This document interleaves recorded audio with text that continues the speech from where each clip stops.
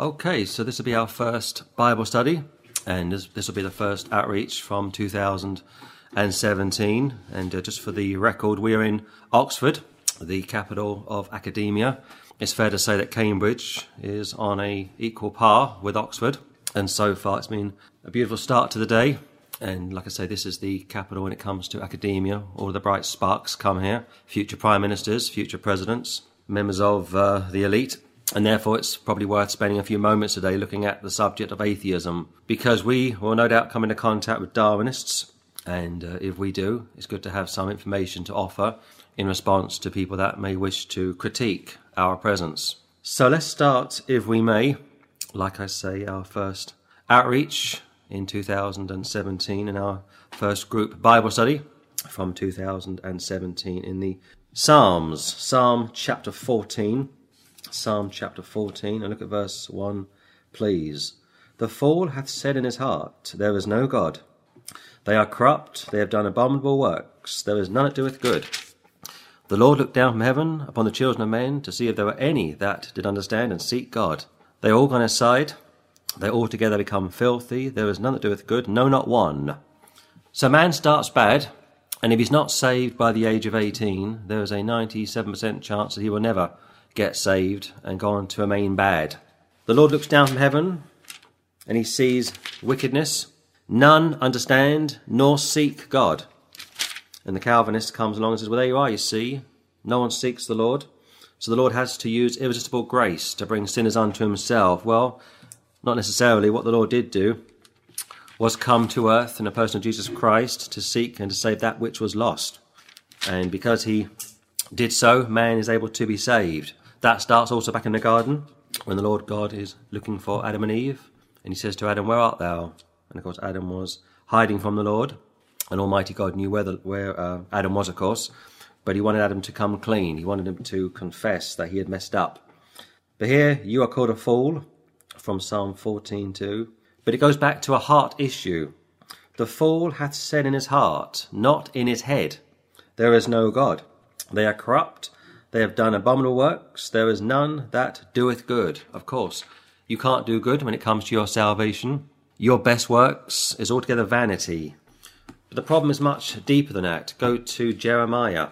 In Jeremiah chapter 17, the weeping prophet, a great type of the Lord at the first advent and a great type of the Jew during the tribulation, would tell us from Jeremiah chapter 17 verse 9 how the heart is deceitful above all things and desperately wicked, who can know it? So you start bad, and even after you are saved, your heart is still wicked, although it's been circumcised, although you have a new nature. If you don't yield to the Holy Ghost, it can still be a problem for you. And that's why it's imperative to get saved and keep the old man down. Don't allow sin to get a hold of you, and keep yourself close to the Lord. The heart, man or woman, saved or unsaved, is deceitful above all things and desperately wicked, who can know it? So Psalm 14 and Jeremiah 17 fit together quite nicely. It's a heart problem. It's much easier not to believe on the Lord. It's much easier to do your own thing. It's much easier to make your own rules up. Go to Matthew chapter 11. So like I say, if you're not saved by the age of 18, the statistics suggest that there is a 97% chance that you will never get saved. And by the grace of God, I am that 7% that got saved after I was 18 years of age. But for Matthew chapter 11, the Lord Jesus Christ builds on these two Old Testament passages, which are very much neglected in so-called Christian circles. And in Matthew chapter 11, look at verse 25, please. At that time Jesus answered and said, I thank thee, O Father, Lord of heaven and earth, because thou hast hid these things from the wise and prudent, and hast revealed them unto babes. Now, the cross-reference to this is also very interesting. If you keep your hand there in Matthew 11 and go to Luke chapter 10, in Luke chapter 10, look at verse 21. In that hour Jesus rejoiced in spirit, and said, I thank thee, O Father, Lord of heaven and earth, that thou hast hid these things from the wise and prudent, and has revealed them unto babes. Even so, Father, for so it seemed good in thy sight. Here the Lord is rejoiced. And as far as I know, this is the only time in the New Testament where Christ rejoiced. And he's rejoicing at the fact that the Lord has kept this back from the wise, the prudent, the academics, the elite, the sort of people that we might meet this coming week. And he's rejoicing in the fact that they can't grasp it. But go back to Matthew chapter 11. Matthew 11:25 again. At that time Jesus answered and said, I thank thee, O Father, Lord of heaven and earth, because thou hast hid these things from the wise and prudent, and hast revealed them unto babes. So the verse is quite clearly concerning creation, concerning the Lord's deity, concerning the revelation of Almighty God. And because they won't receive it, verses 20, 21, 22, 23, Christ rejoices. People don't like to think about that. The fact that Christ is going to rejoice and does rejoice. That people that are overly bright are not able to receive it. And it speaks about the Lord laughing in the heavens at the wicked. And I remember when I was much younger, my grandmother said to me, you're so sharp, you will cut yourself. Well, she was partly right. I had an old head on young shoulders, but I wasn't saved, of course, at that time. But here the Lord is rejoicing. From Luke 10, look at verse 26, from Matthew 11. Even so, Father, for so it seemed good in thy sight. Even so, Lord, let it be. It's their fault. They don't want to receive it. They're not interested because their hearts are desperately wicked. They've said in their heart that there is no God. 27, all things are delivered unto me of my Father. And no man knoweth the Son but the Father. Neither knoweth any man the Father save the Son, and he to whomsoever the Son will reveal him. So the context is quite simply this, that the Father sends the Son to preach the gospel. And bit by bit, the Lord reveals more of his ministry to those that he comes into contact with. It starts with the apostles. It then goes to the 70. And it will also concern those that hear the gospel and get saved. But the problem is, the heart is no good.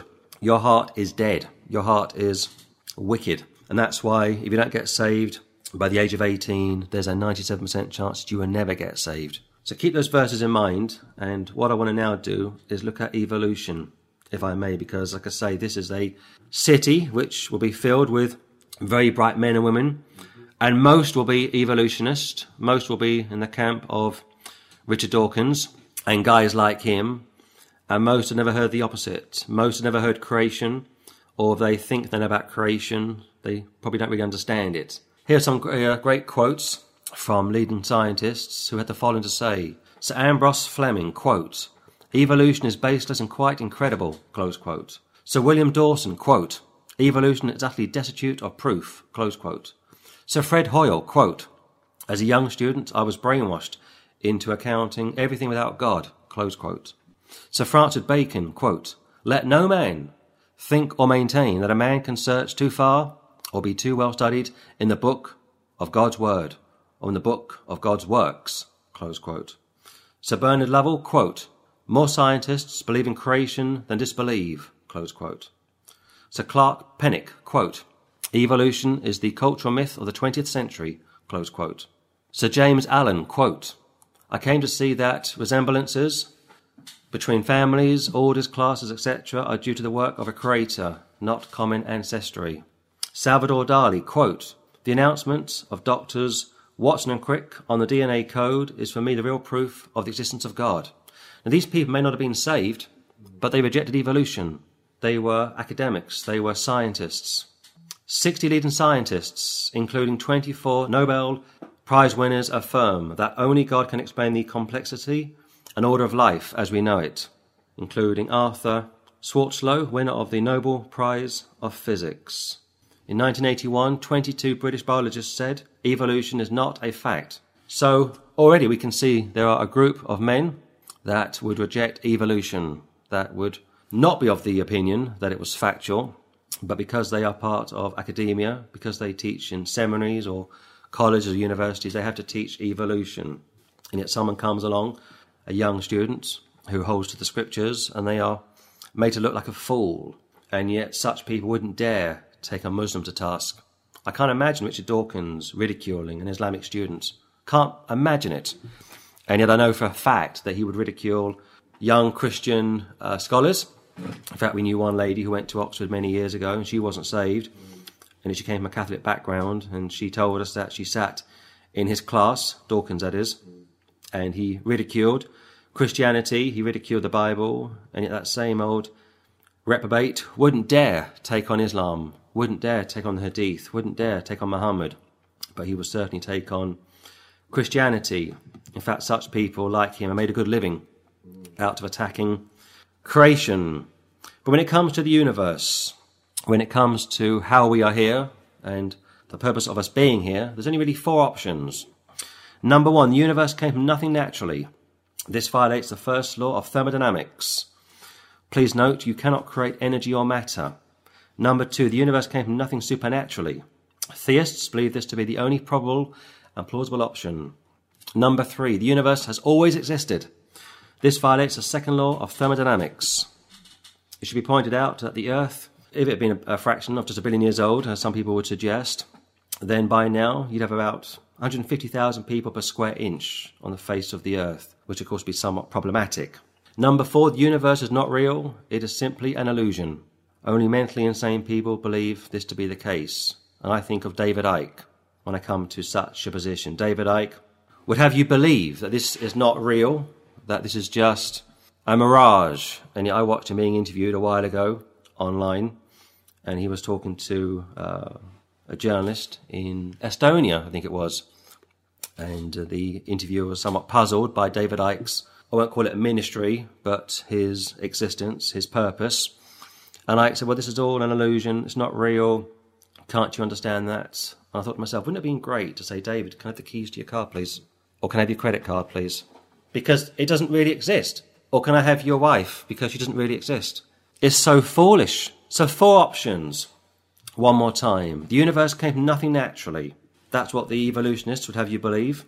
It just evolved by chance. But the problem with that is that it clashes with the first law of thermodynamics. The universe came from nothing naturally, or the universe came from nothing supernaturally. We would hold to that. Theists, Christians, Jews and Muslims also, to be fair to them, also believe this to be the only probable and plausible option. The universe has always existed. Well, that is going to clash with the second law of thermodynamics, because everything is breaking down. If you have a car, it breaks down. Most people have to wash their windows once a week, once a month. You have to wash your clothes. You have to iron your clothes. Because if you don't, it deteriorates. You deteriorate.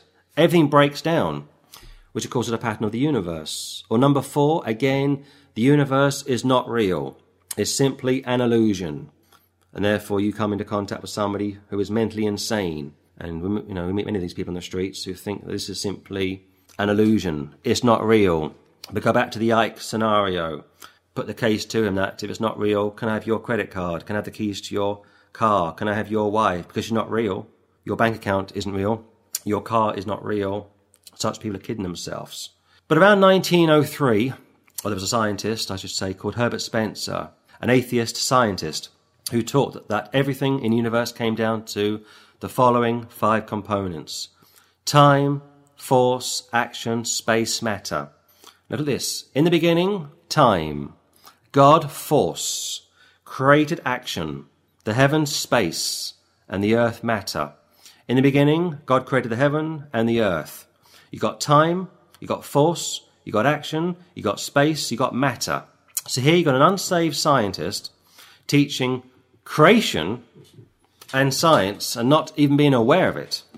So I think with those opening thoughts, you are shown very easily and hopefully very clearly that the belief that evolution is somehow universally accepted is incorrect. And I gave you just a handful of men, not necessarily saved men, but scientists that didn't believe in evolution and as a result would go on record and say so. In fact, another quote for you from Dr. Paul Lemon, I think that's how you pronounce his name, who was the editor of the French Encyclopedia. Quote, "Evolution is a fairy tale for adults," close quote. But of course, if you come out with that kind of a statement, you are put in a difficult position. And if you live in the UK, you get state funding if you teach at a school or a university. And I thought to myself a long time ago that if the British government would spend as much money on creation as they do on evolution, the students would be given much more light, much more material. But of course the state is secular. The churches have capitulated. In fact, most churches hold to theistic evolution. They don't believe in a young earth. They don't believe in a 6-day creation. And as such, they are also deceiving young students. At last count, there was over 30 miles of obsolete books on evolution throughout the world. 30 miles.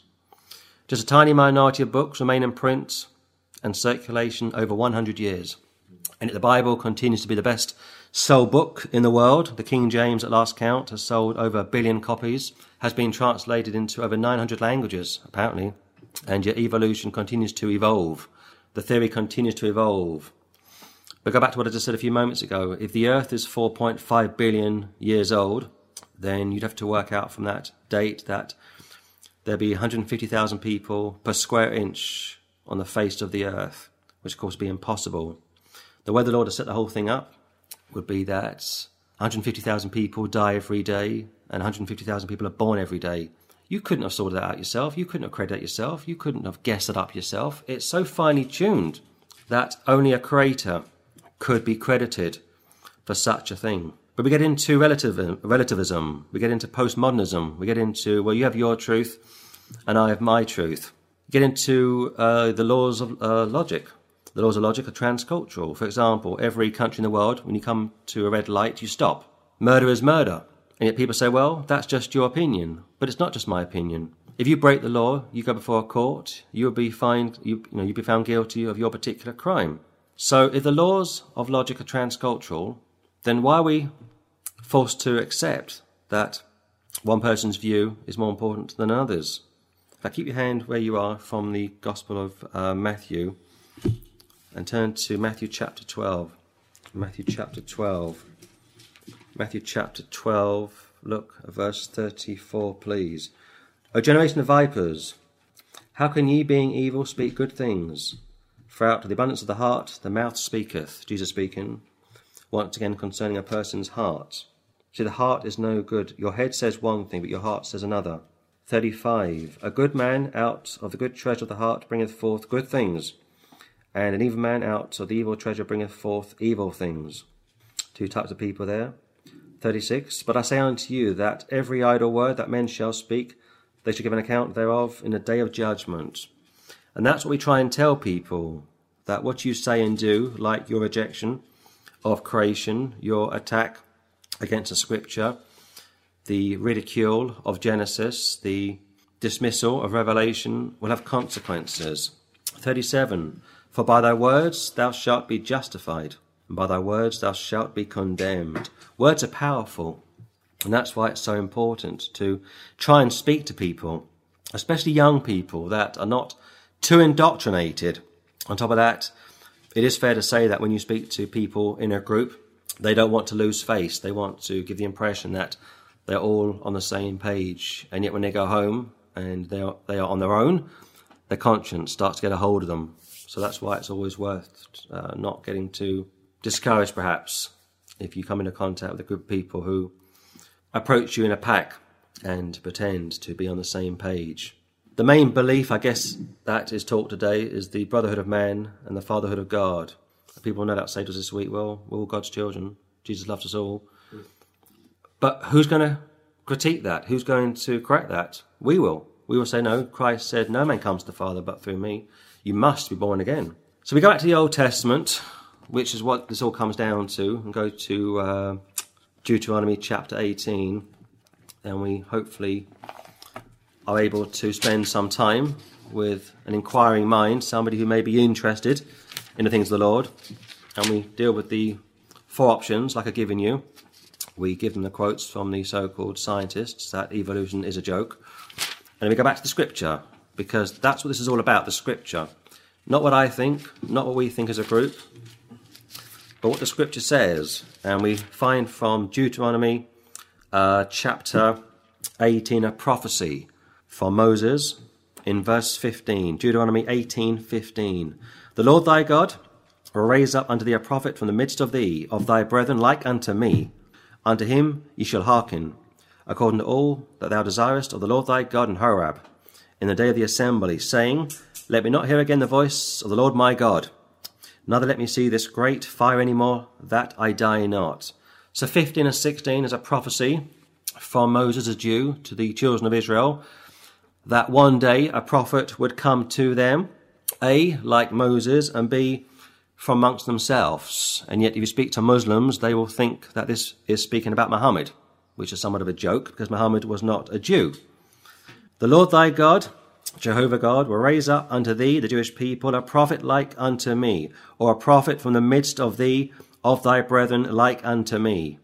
Almighty God is going to raise up a prophet from the midst of thee, from among yourselves, of your brethren, 12 tribes of Israel, and he'll be like unto me, unto him ye shall hearken. There's a great prophecy concerning the coming of the Messiah, foretold here 1500 years BC that Christ would come. Go to John chapter 1. And yet Muslims think that Christ was a Muslim, that Moses was a Muslim, that Abraham was a Muslim, that all the patriarchs were Muslims, which of course is not only a joke but a great offence to Almighty God. John chapter 1. Look at verse 19, please. And this is a record of John, when the Jews sent priests and Levites from Jerusalem to ask him, Who art thou? And he confessed and denied not, but confessed, I am not the Christ. Who are you, John? We've seen you baptizing, we've seen you preaching, we've seen you having quite a following. We know your father, we can remember your mother. Who are you? Where do you get your authority from? These sort of questions that the Catholics like to ask Christians. 20, and he confessed and denied not, but confessed, I'm not the Christ. I'm not the Messiah. That's what was in their mind. Is this guy the Messiah? Is he the one that Moses spoke about? 21, and they asked him, What then? Art thou Elias? And he saith, I am not. Art thou that prophet? And he answered, No, that prophet being from Deuteronomy 18. So the Jews were waiting for the Messiah to come. They knew that he was Jew, and yet they weren't sure as to who John was. 22. Then said they unto him, Who art thou? That we may give an account to them that sent us. What sayest thou of thyself? Now, of course, had their hearts been right with the Lord, they would have known that John was a prophet, sent with the same anointing that Elijah was sent with, and also would dress the same way that Elijah dressed. Explain yourself to us, John. 23, he said, I am the voice of one crying in the wilderness, make straight the way of the Lord. As to the prophet Isaiah, get ready for the Lord your God, he's coming. And when he comes, he has got a message for you, and it's a very simple message. Repent, turn or burn, believe on me. So you got a clear prophecy from Deuteronomy, cross-reference to John, that the Messiah would come, and they thought that perhaps John was the Messiah, but of course John, as far as I know, never did any miracles. Go to John chapter 5. When Jesus Christ would arrive, he did many, many miracles. And one of my messages for this week will be concerning the Master and his miracles. But from John chapter 5, we read from verse 39, Jesus speaking, Search the Scriptures, for in them you think you have eternal life, and they are they which testify of me. The Scriptures being the Old Testament. That is such a statement. Search the Scriptures, for in them ye think ye have eternal life, and they are they which testify of me. The entire Old Testament is about Christ. The entire Old Testament is about the King. The entire Old Testament is about a kingdom. King, kingdom, King Christ, Messiah. Search the Scriptures, the Tanakh, for in them ye think ye have eternal life. But you have to be a doer of the word as well. And they are they which testify of me. 40. And you will not come to me that you might have life. There's the problem. Your heart is desperately wicked. The fool has said in his heart, there is no God. It's quite fair to say that perhaps some of the Jewish men that Christ would clash with were atheists. Yes, religious, went through the system, were very much thought of as being special, were part of the priest system, aristocracy, the sort of people we're going to meet this week, very bright, very academic, but not saved, not born again. And here the inference is on the fact that people won't come to the Lord to be saved. Not that they can't come to the Lord to be saved, which is what the Calvinists would have you believe, but that they won't come to the Lord in order to be saved. 41. I receive not honour from men. I don't need honour from anyone. I didn't come to please anyone. I came to do the Father's will. But I know you, that ye have not the love of God in you. What a thing to say. I know your hearts. Your hearts are dead. Your hearts are black. You're filthy. you're wicked. Man starts bad and he ends bad. And even after he's saved, he has to yield to the Holy Ghost. He has to keep the old man down. But I know you, Jewish leaders, that ye have not the love of God in you. You may be Abraham's physical seed, but big deal, your hearts are not circumcised. You must be born again. 43, I am come in my Father's name, and ye receive me not. If another shall come in his own name, him you will receive. Partly picturing the Antichrist, and I believe that the Antichrist will be a Jew. Some people think the Antichrist will be a Muslim. Some people think the Antichrist will be the internet. But I think the Antichrist will be a Jewish man, personally. A type of Judas. You think Elijah, John the Baptist, Judas, and people think that Judas will be resurrected to be the Antichrist. I don't go for that myself. I know people have that view, but I think the devil, the spirit that took over Judas, will probably take over the Antichrist. I am come in my Father's name, and ye receive me not. So it's their fault. If another shall come in his own name, him you will receive. Antichrist, of course. How can ye believe, which receive honour one of another, and seek not the honour that cometh from God only? So again, it's on the fact that they won't believe. They could believe, but they won't believe. On top of that, they want honour from one another. They want to quote one another. Rabbis during the first century would quote one another. Rabbi such and such would say this. Rabbi such and such would say that. Jesus comes along and says, but I say this. And it would just shock them. This guy preaches with authority, not like the scribes and the Pharisees, because, of course, he is God manifest in the flesh. He is the author of the Scripture. 45. Do not think that I will accuse you to the Father. There is one that accuseth you, even Moses, in whom ye trust. Because Moses wrote about him, Deuteronomy 18. Moses was a type of Christ, rejected, married to a Gentile. Christ is married to the church, being Gentile, of course, for the most part. But overly of importance to me, or the main point from this piece of scripture, is that Moses is going to accuse them. But of course the problem here is that they trusted in Moses, like Catholics trust in Mary, Catholics trust in the Mass, Muslims trust in Muhammad. People in Oxford this week probably trust in evolution, Darwinism. They know that to believe in what we believe is going to cost them an awful lot. It's hard to be a Christian. We discussed this last night for some hours. It's difficult to be a Christian. It's difficult to carry this burden of having to speak to people, trying to witness to people, trying to reach out to people. Do not think I will accuse you to the Father. There is one that accuseth you, even Moses, in whom ye trust. I guess at the great white throne judgment, when all of the world are resurrected to be judged, you have the saved church there, the saved Jews there, and they'll see all of the unsaved dead resurrected, and perhaps even the word of God will be opened. 46. For had ye believed Moses, you would have believed me, for he wrote of me. It's powerful stuff. For had ye believed Moses, the first 5 books of the Old Testament, you would have believed me. Why? For he wrote of me. But if you believe not his writings, how shall ye believe my words? You've got tradition as well here. You've got the Babylonian captivity. You've got the Jews following a system of tradition, like the Church of Rome does. And therefore they have negated the Old Testament. They have knocked it out. They have completely watered it down. And therefore you've got religious people on the surface, externally, but internally are dead men's bones. Internally are lost. Internally are enemies of the Lord. Their hearts are desperately wicked. They are corrupted, and they are corrupting other people. And that's why it's so important to get saved the moment you can. So I will close this 2-part message now. We've been talking for over 30 minutes, and just make some final points before I return to this subject tomorrow, and say that what we are going to experience this week is a mind problem. That should be quite clear by now. It's a mind problem. It's a heart problem, of course. It's also a mind problem. If your heart's desperately wicked, it will affect how you think, how you speak, how you operate.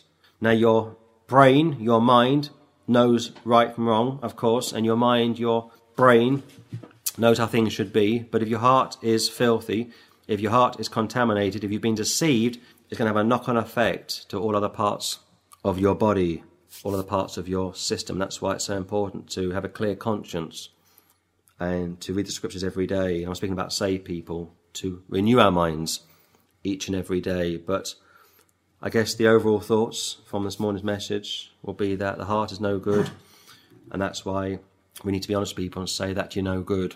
Your best works will never be any good as far as Almighty God is concerned. Your religion will never save you. Your external righteousness will never save you. Being the best you can will send you straight to hell upon death. But if you repent, if you turn to the Lord in faith, he will save you and he will keep you saved. And I will come back tomorrow, Lord willing, and spend some more time looking at this problem of evolution, vain philosophies, deception, corruption, and being part of a pack, not wanting to be the odd one out. And I'll close it there. Okay, so this morning we sat down and looked at some interesting verses, and I was able to give you some quotes from academics that pretty much put evolution in its place. And yet, if you question evolution, if you are a student studying under people such as Dawkins, and you dare to question it, you are very much punished. You are chastised.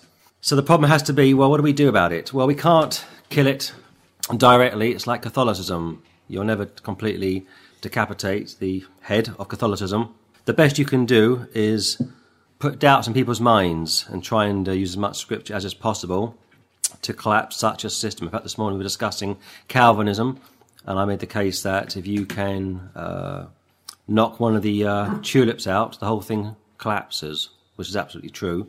So I think the best thing we can do as Christians is to spend a few more minutes this evening, our second look from the scripture today at evolution, and just do what we can to understand the mindset which is pretty much endemic. And from Proverbs 14, we read the following from verse 12. There is a way which seemeth right unto a man, but the end thereof are the ways of death. That verse is found twice in Proverbs, because the writer of Proverbs, being Solomon, wants you to know that such is the case. Here it's 14:12, it's also found in 16:25. There is a way which seemeth right unto a man or woman, but the end thereof are the ways of death. It goes back to relativism. It goes back to you have your truth, I have my truth. How do we know which is so? Of course, the problem with such a view is that it not only is deceptive, not only is it dangerous, but it can also be demon possession. A lot of these people are sick, mentally sick. In fact, we spent all day in Oxford today looking at people, and a lot of sick people out. People talking to themselves, singing to themselves, arguing with themselves, drunk people, drug addicts, messed up people. And I thought to myself, this is a great city, historically, academically, and yet what has it done for these people? Evolution is great in a school classroom. It's like Lordship Salvation. You go to your seminary, you go to your class, and you're taught a particular way of belief.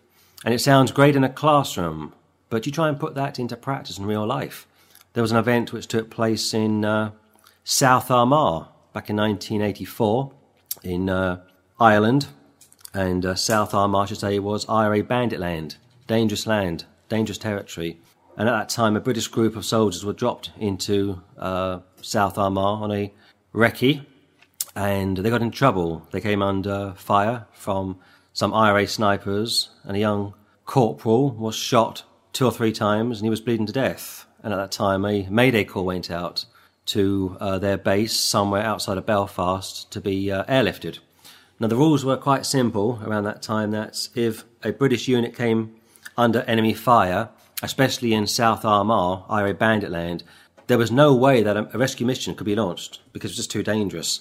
But the Lord's providence played a part in this, because what happened was this platoon of maybe a dozen men got on the radio, put this mayday call in, and the Chinook, I think it was a Chinook or Lynx helicopter pilot team, got the mayday call, scrambled, jumped into the chopper, flew 25 miles, 30 miles from Belfast to South Armagh, were able to land the helicopter, jump out, and literally take this group of soldiers, airlift them from South Armagh and fly them back to the UK.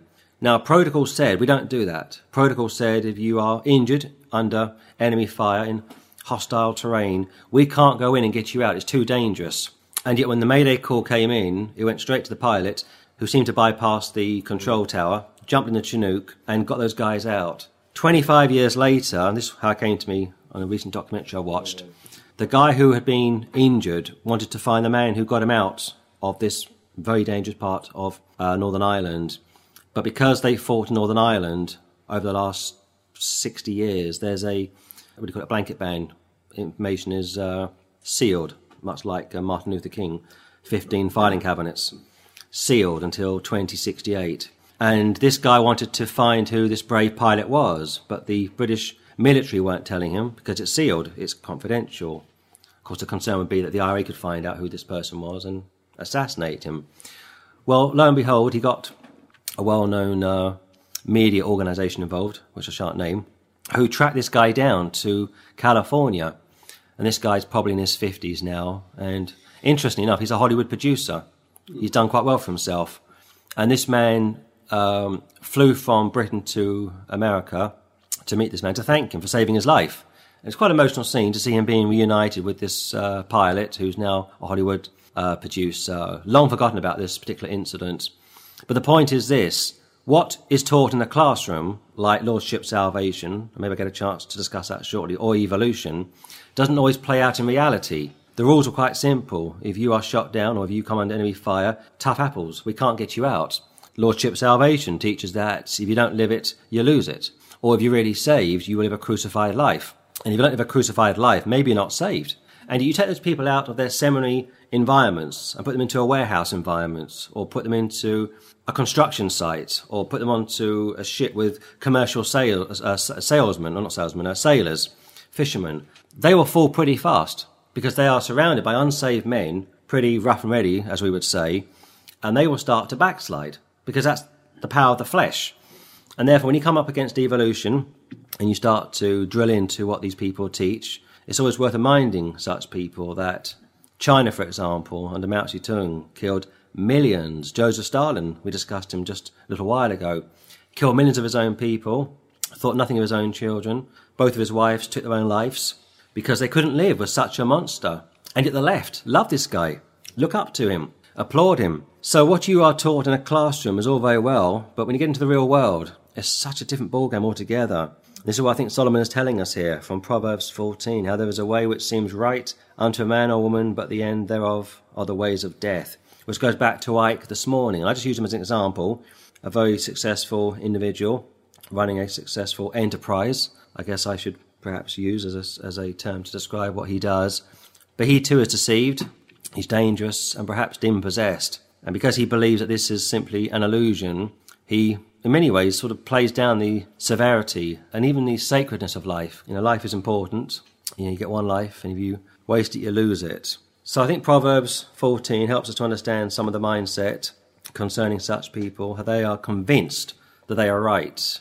And yet, like I said, I think it was last Sunday, every communist country around the world which follows evolution, Darwinism, the moment they fall and they have a general election, the people don't go out and vote for them. The people don't want them. Even in Russia, there's a tiny, tiny minority of people who vote for the Communist Party. And I'm sure if North Korea was to fall tomorrow, that wicked dynasty would just be wiped away. Nobody would go out in votes, Cuba too, in large numbers. Which takes me to another scripture from Psalm chapter 9. And this is very relevant, especially concerning the UK, a very secular country. And I think, as we've said before, things will get worse, not better. But from Psalm 9, look at verse 17, please. The wicked shall be turned into hell, and all the nations that forget God. You take evolution, you teach it in the schools, you throw creation out, you ridicule the Bible, or you go down the high criticism route. You make fun of the King James Bible, you bring in these modern translations, you completely destroy evangelism for ecumenicalism. You're going to become a third world country overnight. In fact, I thought this a while ago. To the best of my knowledge, and I'm happy to be corrected, but to the best of my knowledge, France has never produced a great soul winner since the Reformation. I may be wrong, but as I'm sitting here tonight, I can't think of any famous Frenchman since the Reformation that was a great soul winner. Leave Calvin out. I know he had French background, but as far as France as a country is concerned, I can't think of anyone. Belgium, I can't think of anyone. Holland, Denmark, Norway, Scandinavia, Spain, Maybe, maybe not. No one comes to mind. You've got an entire continent. Since the Reformation, I think Spain didn't have the Reformation. No. Okay.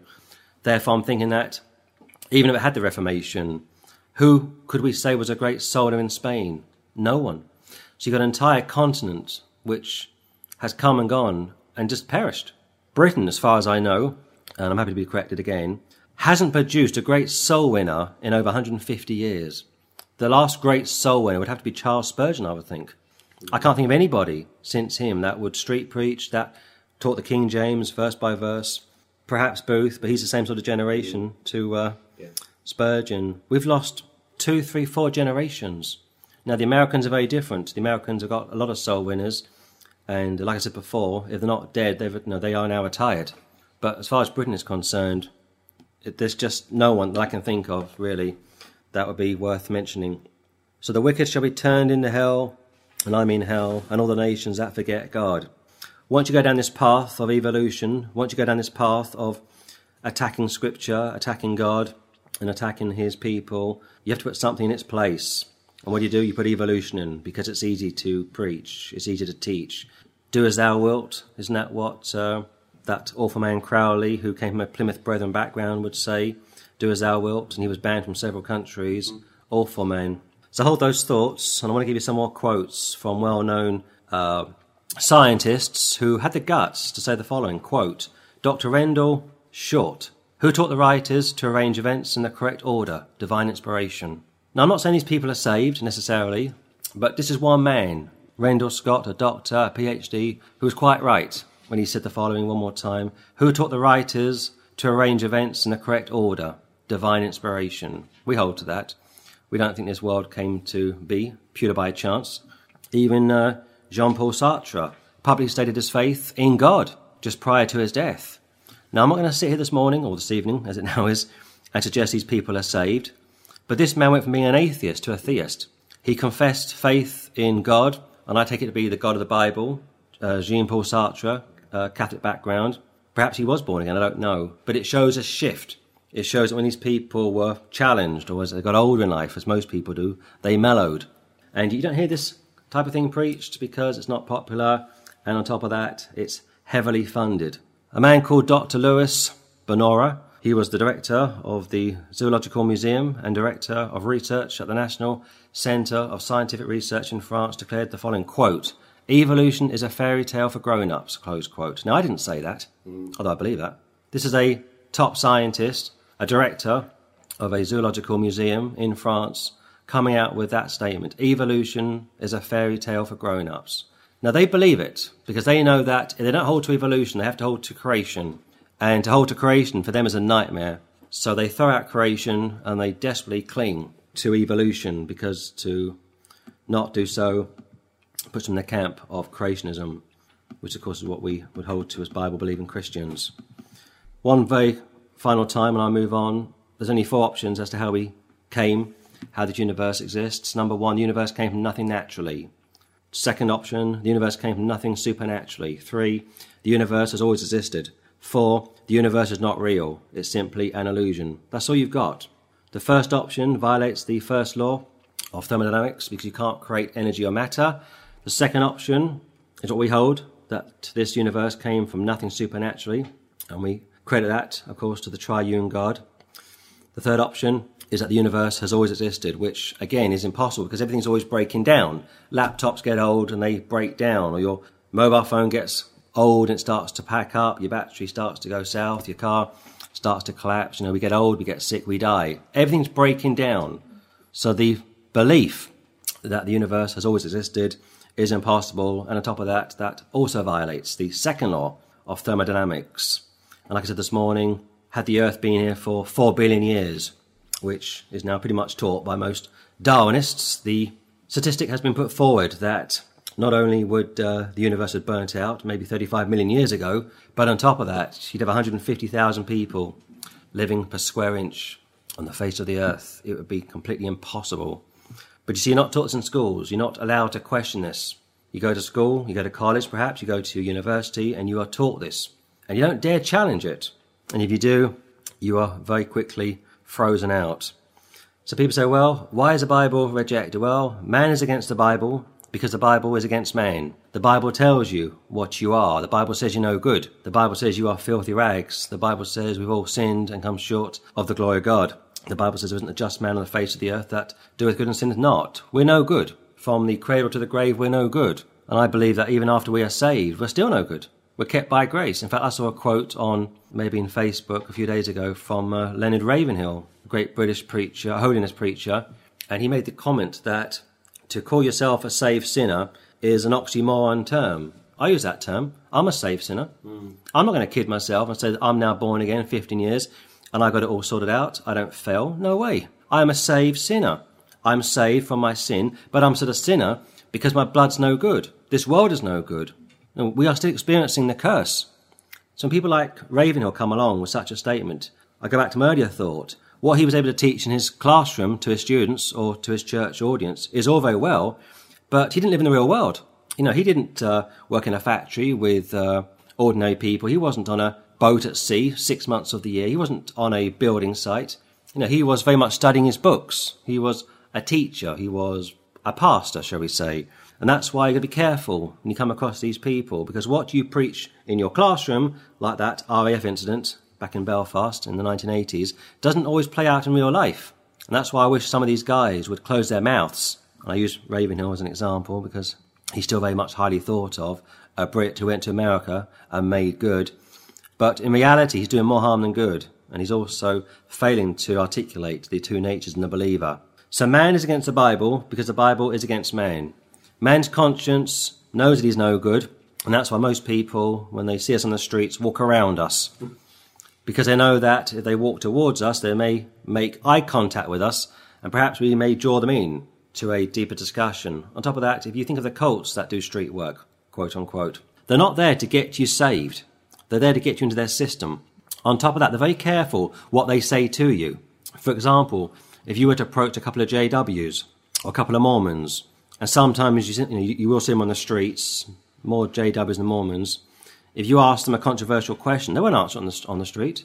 They'll say, come along to our meeting house, and 6 months down the line, we may answer your question then. Whereas us, like lambs to the slaughter, many times get into controversial discussions because we are trying to save people's souls.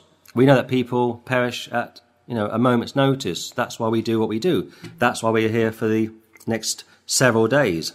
We know that time is of the essence. And that's the difference between a relationship and religion, organised religion and being born again, enjoying a relationship with Almighty God. So people reject the Bible for many reasons, and of course the overall reason is they love their sin.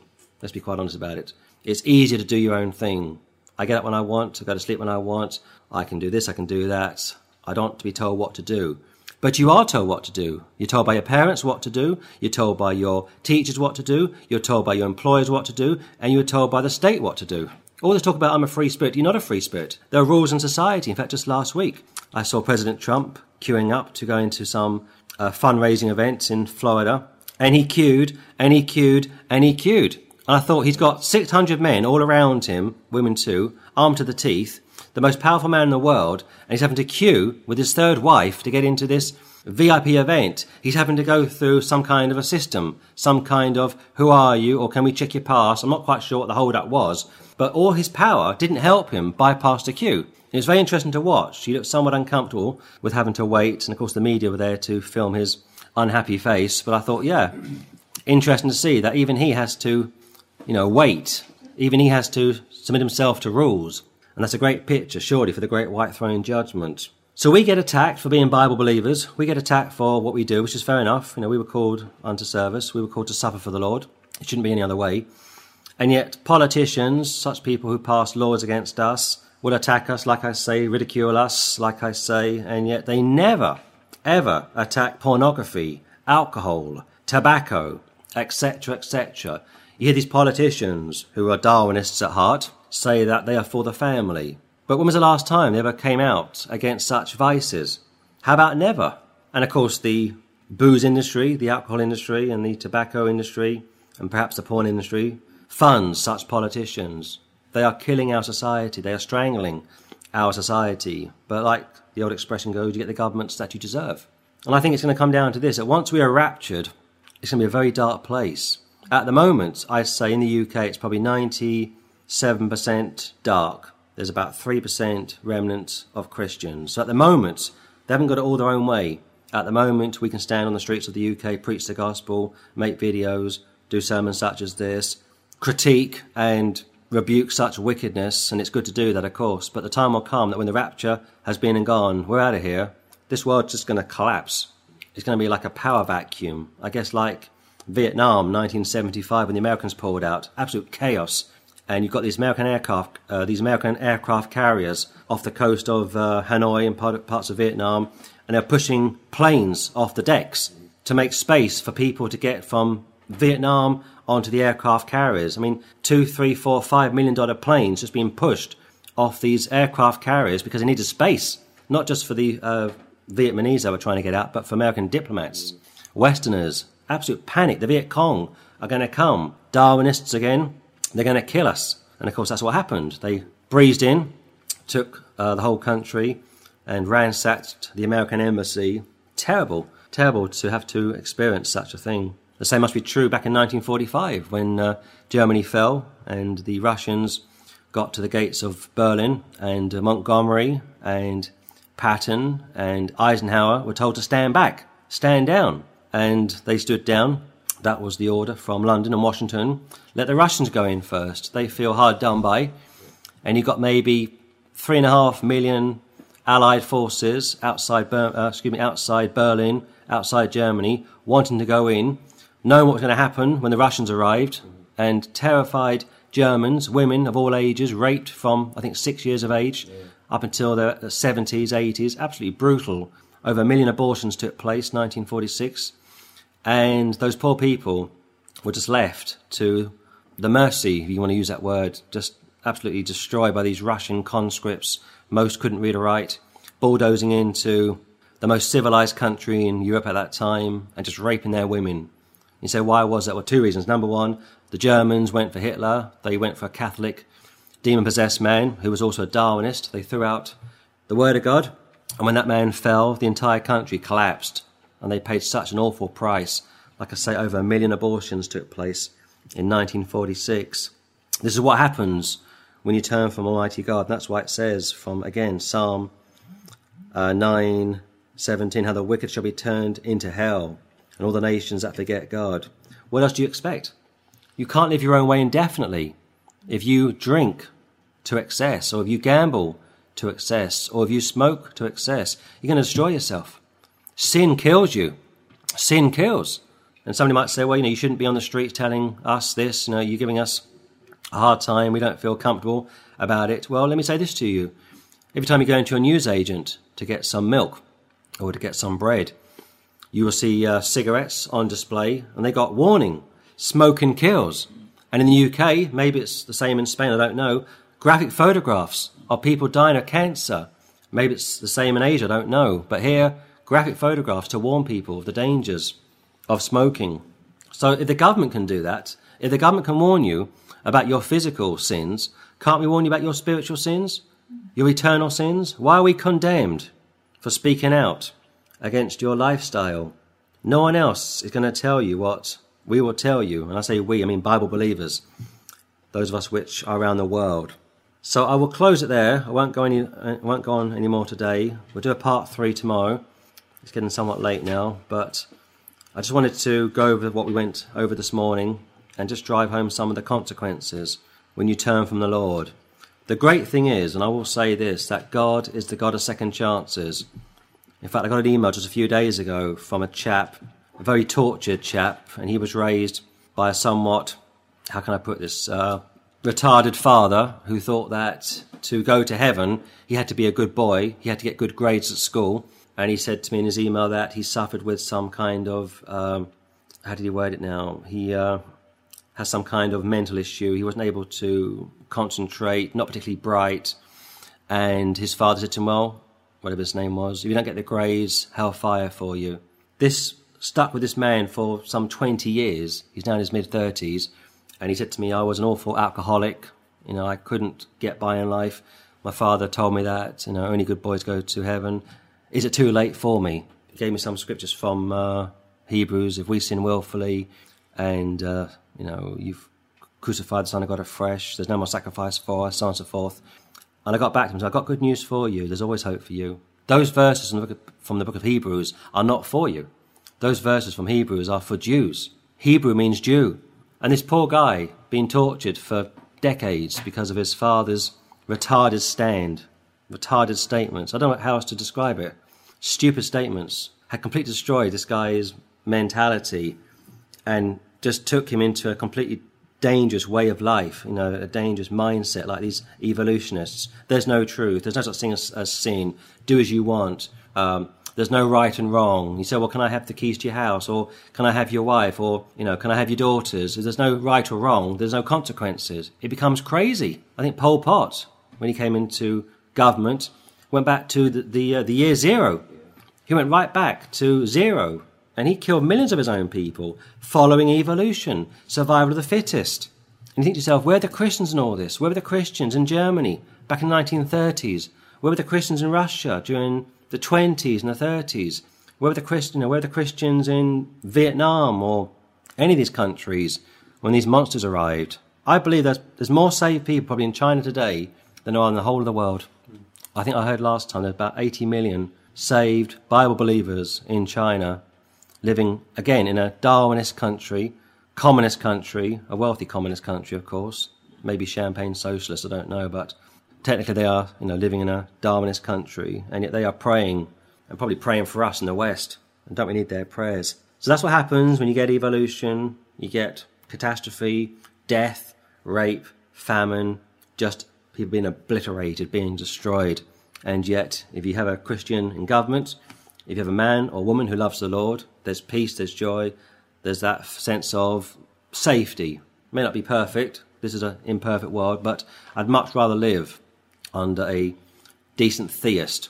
There are no Bible believers in government anywhere in the world today, but I'd much rather live under a government which at least is openly theist, at least openly friendly towards theism, than be part of a government which is anti-such and puts people down and also pushes on you their belief, their religious belief, because it is a religion. They will fight for it. They will fight for their religion of evolution. Well, if that's what you want, you can have it. But as they say, you are dead a long time. So you need to make sure that you know what you know.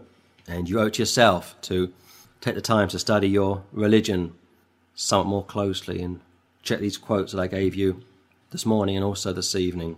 And we'll close it there and pick it up tomorrow, Lord willing. And we will look at part 3. Okay, so this will be day number 2. This will be study number 3, looking at atheism, looking at evolution, looking at Darwinism, and hopefully for today I will spend some time looking at Charles Darwin. Well, Darwin was just an ordinary man, and yet his philosophy has very much affected the whole world, and what he came out with continues to cause problems, and we read about such from 1 Timothy chapter 6. Look at verse 20, please. O Timothy, keep that which is committed to thy trust, avoiding profane and vain babblings, and oppositions of science falsely so called, which some professing have erred concerning their faith. Grace be with you, or grace be with thee, amen. It is possible to start off on the right track, and then to go down a cul-de-sac and never get out. And here Timothy has been commissioned to avoid profane and vain babblings, probably to concerning Judaizers, concerning genealogies.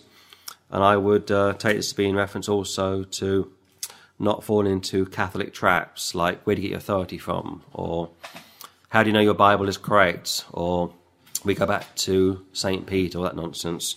Avoid it, it's foolish, it's vain babblings, but on top of that, and oppositions of science falsely so called, which some professing have erred concerning their faith.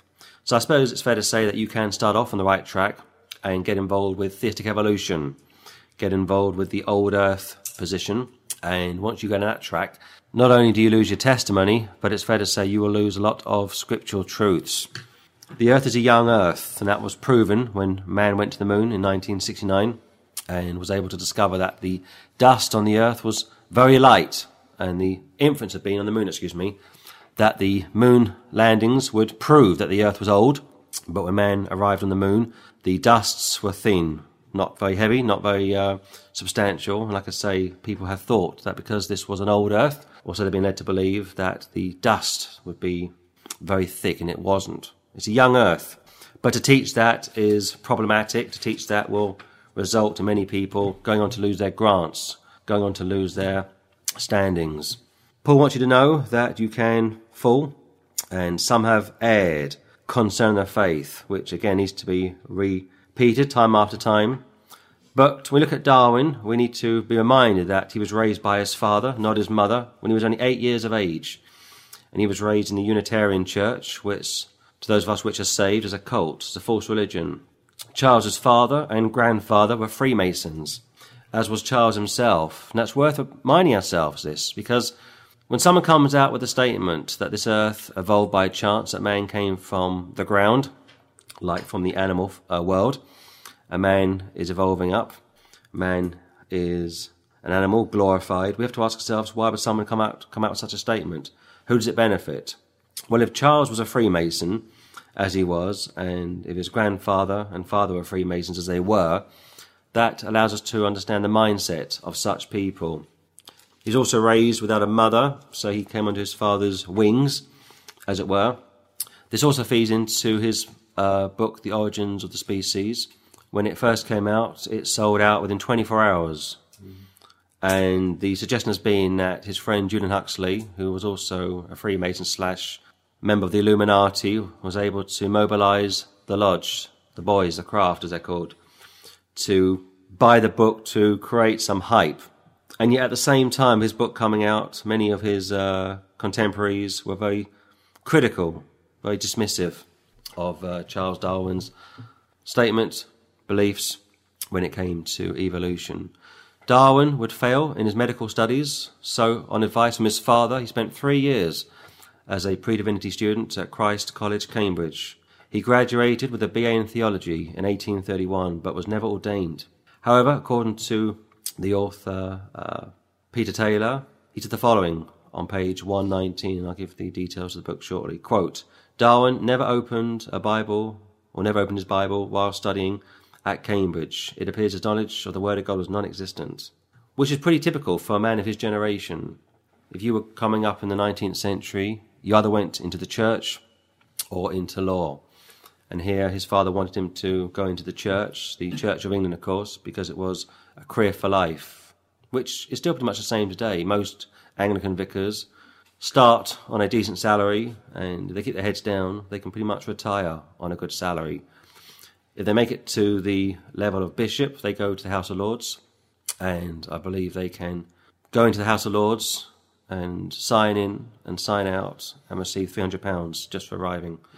It's an abuse, of course, but it's also a perk to those that are in organised religion. But Darwin never even opened his Bible while studying at Cambridge. It appears his knowledge of the Word of God was non-existent. It doesn't surprise me whatsoever. In 1857, he consulted a clairvoyant and met mediums. He would marry his first cousin. Today, this incest is outlawed in most nations. According to Taylor, on page 127, the Darwins were trying to create a superbreed race, a form of eugenics, similar to what the Nazis attempted to achieve. Now, most of this information is scoffed at, ridiculed by Darwinists. I remember doing some outreach work in Manchester maybe 7 or 8 years ago, and this guy walked over to me, and he said to me, you're James Patel, aren't you? And I said, I am. And he said, I've seen you on YouTube.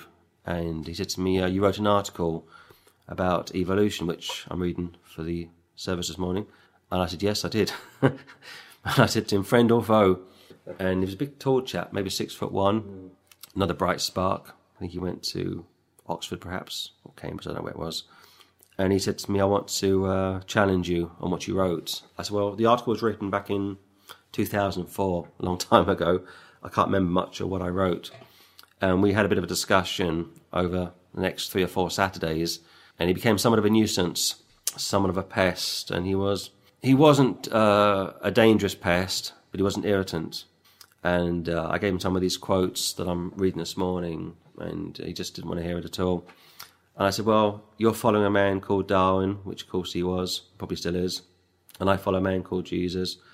which I am and continue to do. And your man came from a Masonic background, mine didn't. Your man married his cousin, mine didn't.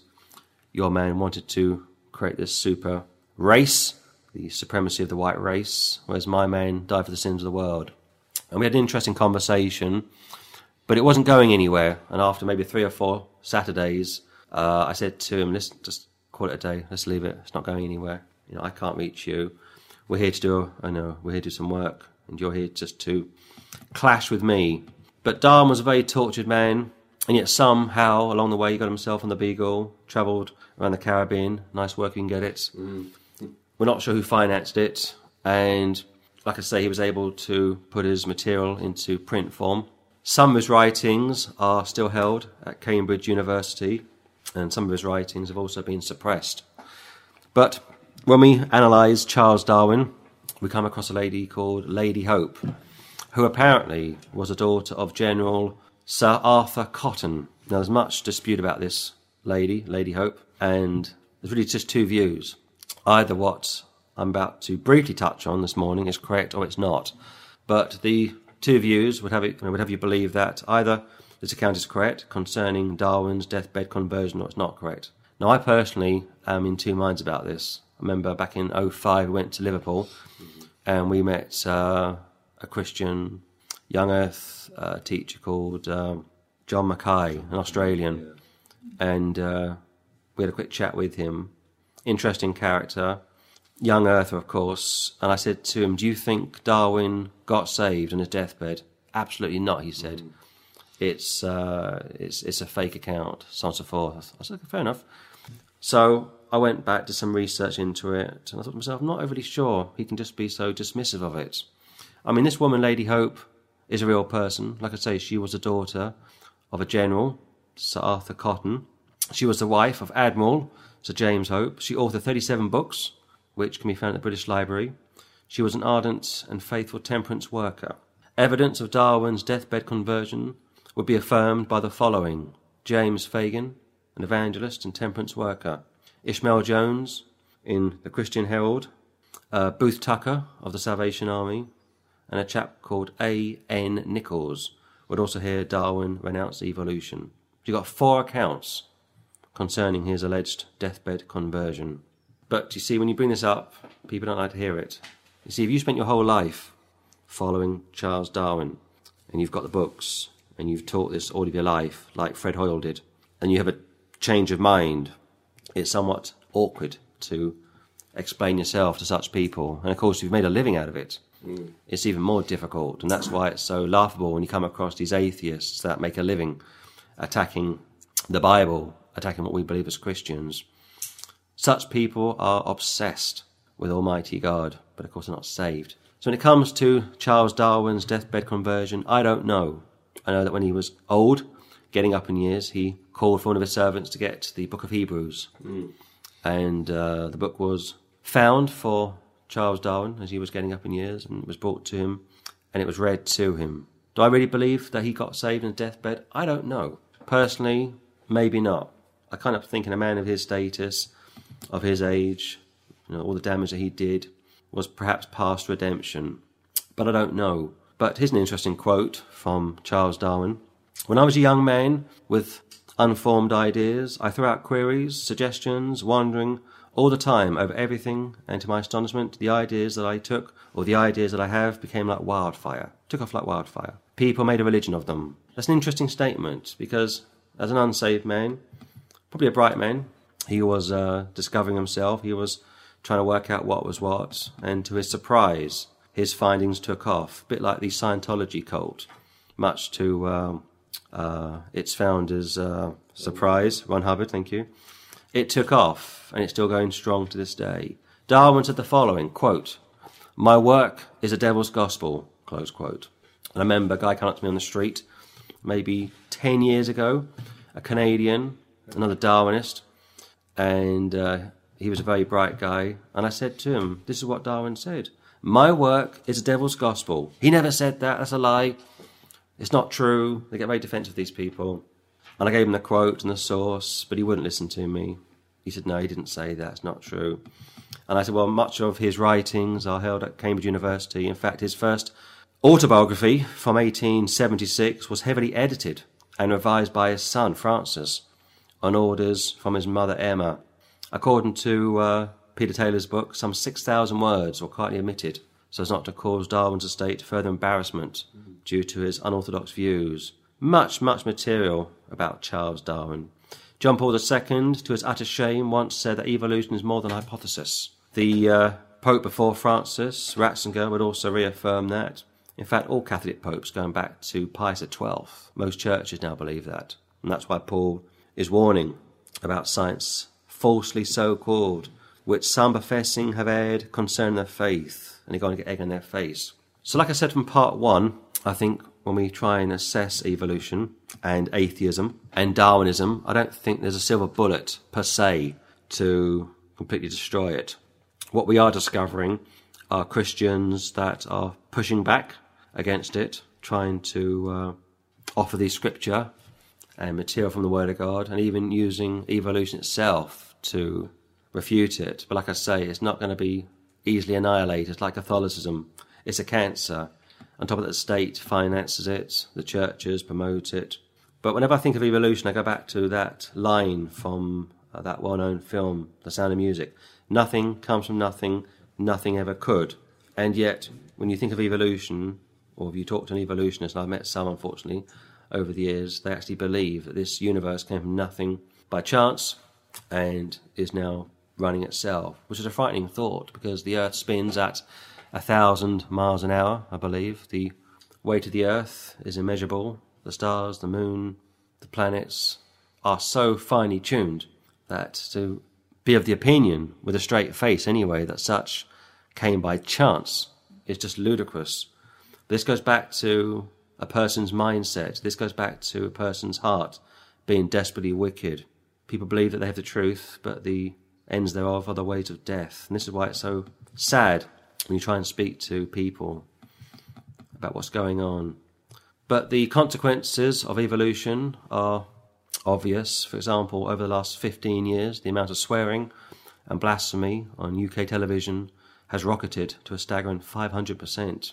The National Health Service, Britain's frontline emergency service, is almost at breaking point, with cases of sexually transmitted viruses, alcohol-related illnesses, smoking, respiratory problems, so on and so forth, just increasing left, right and centre. Abortion continues to go through the roof because people are told from a young age there is no God, it's all about the here and now, and you can do what you want. But like I said last night, unsaved politicians and even so-called church people will attack those of us which take a stand, those of us which preach on the streets, those of us which try and get the gospel out, and yet you never hear them attack pornography, alcohol, tobacco, or other vices. They're too busy attacking us because, of course, we are a threat to such people.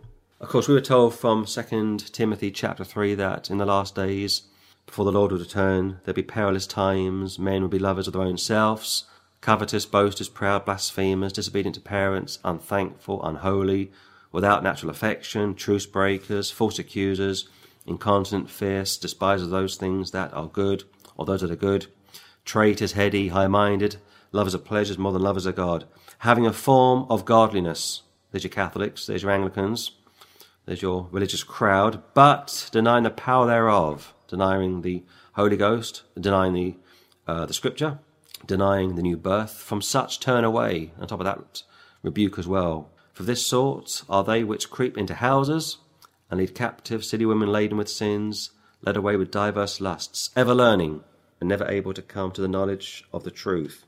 So time after time we are warned about such people. But we go back to evolution, we go back to those that have this mindset, not wanting to lose face, wanting to be part of a clique, part of a system. And churches are the same too. Churches are very much in the same sort of category. They're like football clubs, very prideful, very tribal. What church do you go to? Or we go to such and such a church. It's a wonderful church. We have a great pastor or a great pastoress. You know, we are Roman Catholic. We are 1.6 billion strong. Or we are Islamic, 1.5 billion strong, whatever the figure is. Or we are this or we are that. Who cares? It makes no difference. In fact, we discussed it a few nights ago when the Lord came. He called sinners to repentance, and on 2 occasions he would feed the 5,000 and the 4,000. And by Acts chapter 1, only 120 people are in the upper room. Maybe a quarter got saved on both occasions, and yet when push came to shove, no more than 120 people in the upper room. So it is a problem. It's something which isn't going to be easily destroyed. But we look at the scripture, we go back to the Word of God. The Bible predicts 65 prophecies of the Messiah before he was born. They would range from 4000 BC to 400 BC. According to the Bible, God would bring these supernatural events to pass, which some mathematicians believe the odds of happening by chance are 1 out of 10 to the 148th power. And so according to the Bible, God has fulfilled this prophetic jigsaw, and it is recorded and preserved in Scripture to this day. But because people don't preach the Bible, because churches don't believe the Bible, you don't hear this. All you get is evolution. If you speak to a Catholic, and you will from time to time, and some of these Darwinists are Catholics, some of these Catholics are Darwinists teaching in universities and schools, they will have you believe that the Bible is a Catholic book. Well, that's somewhat of a joke, because 3/4 of the Bible were written before Rome ever arrived, being the Old Testament, of course. The Catholic Church is the biggest private interpreter on the face of the earth. Luke 24:45 tells us that the law and the prophets and the Psalms spoke about Christ. Scripture cannot be broken. So 3/4 of the Bible existed before the Catholic Church even begun. And we know by the end of the 2nd century that the church fathers, the church leaders, would quote the scripture 87,000 times. So even if we were to lose all of our Bibles, we could still rebuild the Bible based on the quotes from the first 2 centuries, being the church fathers, of course, 87,000 times. So when the Church of Carthage, or the Council of Carthage, affirmed that the New Testament would consist of 27 books, we already knew that. The early church knew that for 200 years before Carthage were even called into question. But again, you're not told this. If you are just a typical person going about your everyday business, you wouldn't be told such material. You'd be led to believe that it's evolution, that this is an old earth, which goes back to being deceived, being a dangerous person, and perhaps being demon-possessed as well. Liberals will attack conservative Christians, such as us, for our, quote, repulsive beliefs, close quote. Yet they will never attack lewd and explicit pop songs, like their lyrics, or movie stars, like the violence. Both groups of people have destroyed probably millions, and yet, if you look at any Hollywood star, any movie star, any music star, they continue to ruin people's lives with their music.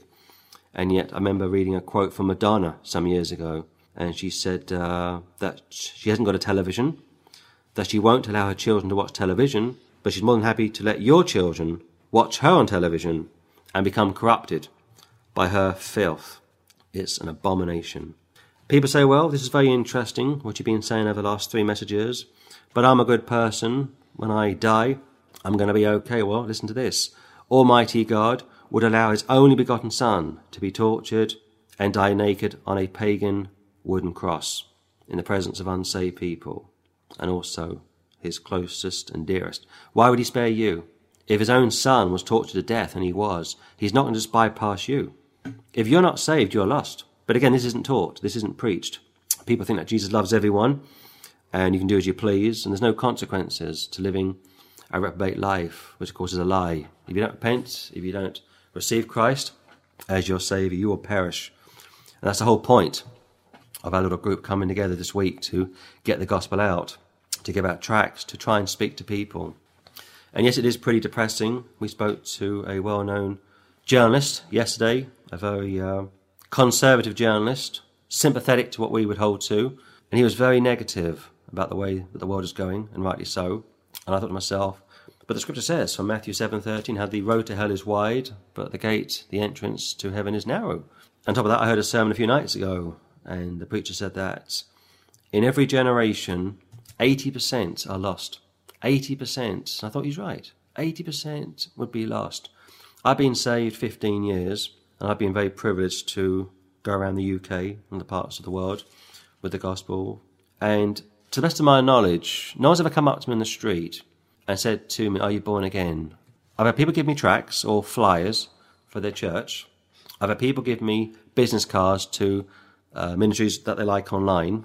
I've had people tell me about their church services and their religion and this and that. But as I sit here this morning, as honestly as I can say and as clearly as I can recall, no one's ever come up to me in the street and said, "Do you know Jesus? Are you born again?" And that's pretty sad, isn't it? So I think that figure of 80% is about right.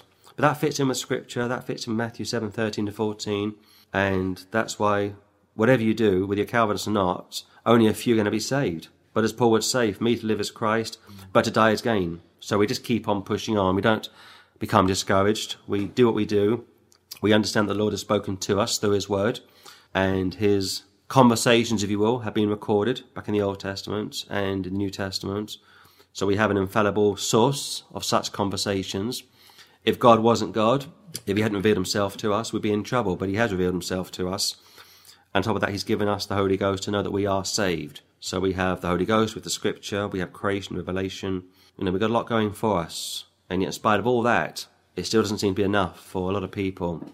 People still want to have visions and prophecies and have trips to heaven and back. It's like the Scripture's not enough for them. But as the Lord would say concerning the rich man in hell, if somebody from the dead would go to such a person's family, that wouldn't necessarily mean they would be saved. Even somebody being resurrected doesn't guarantee a person would believe the gospel. So why would you need more trips to heaven and back? Why would you need more visions to heaven and back? So, as I wrap this message up, all I will say is this, that Charles Darwin and men like him have done much damage. Whether or not he was saved, we won't know until we get to glory. It's nice to think that he could have got saved, and it's not impossible, but I think it's unlikely for a number of reasons. I think he was perhaps exploited to some extent. He had friends in the lodge. He had Illuminati friends who were able to help him to get his book published and sold. On top of that, he would be re-endorsed by Karl Marx many years later, and Marx was very much a lovey from those on the left, very much adored. And of course, that man, Marx, would feed into communist Russia, and millions upon millions of people would die due to communism, atheism, socialism, call it what you will.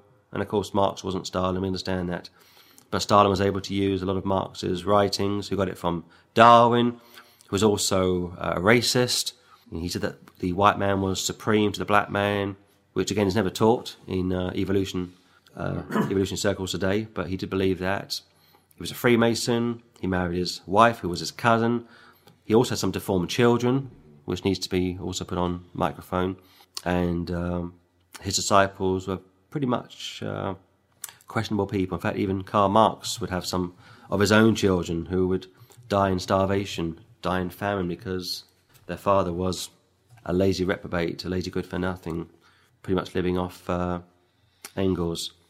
So these are very dangerous people to be following, and I think, as I say, if you're not saved, you will be following someone, either secular or religious. Everybody follows someone to some extent, whether you know it or not, whether you accept it or not.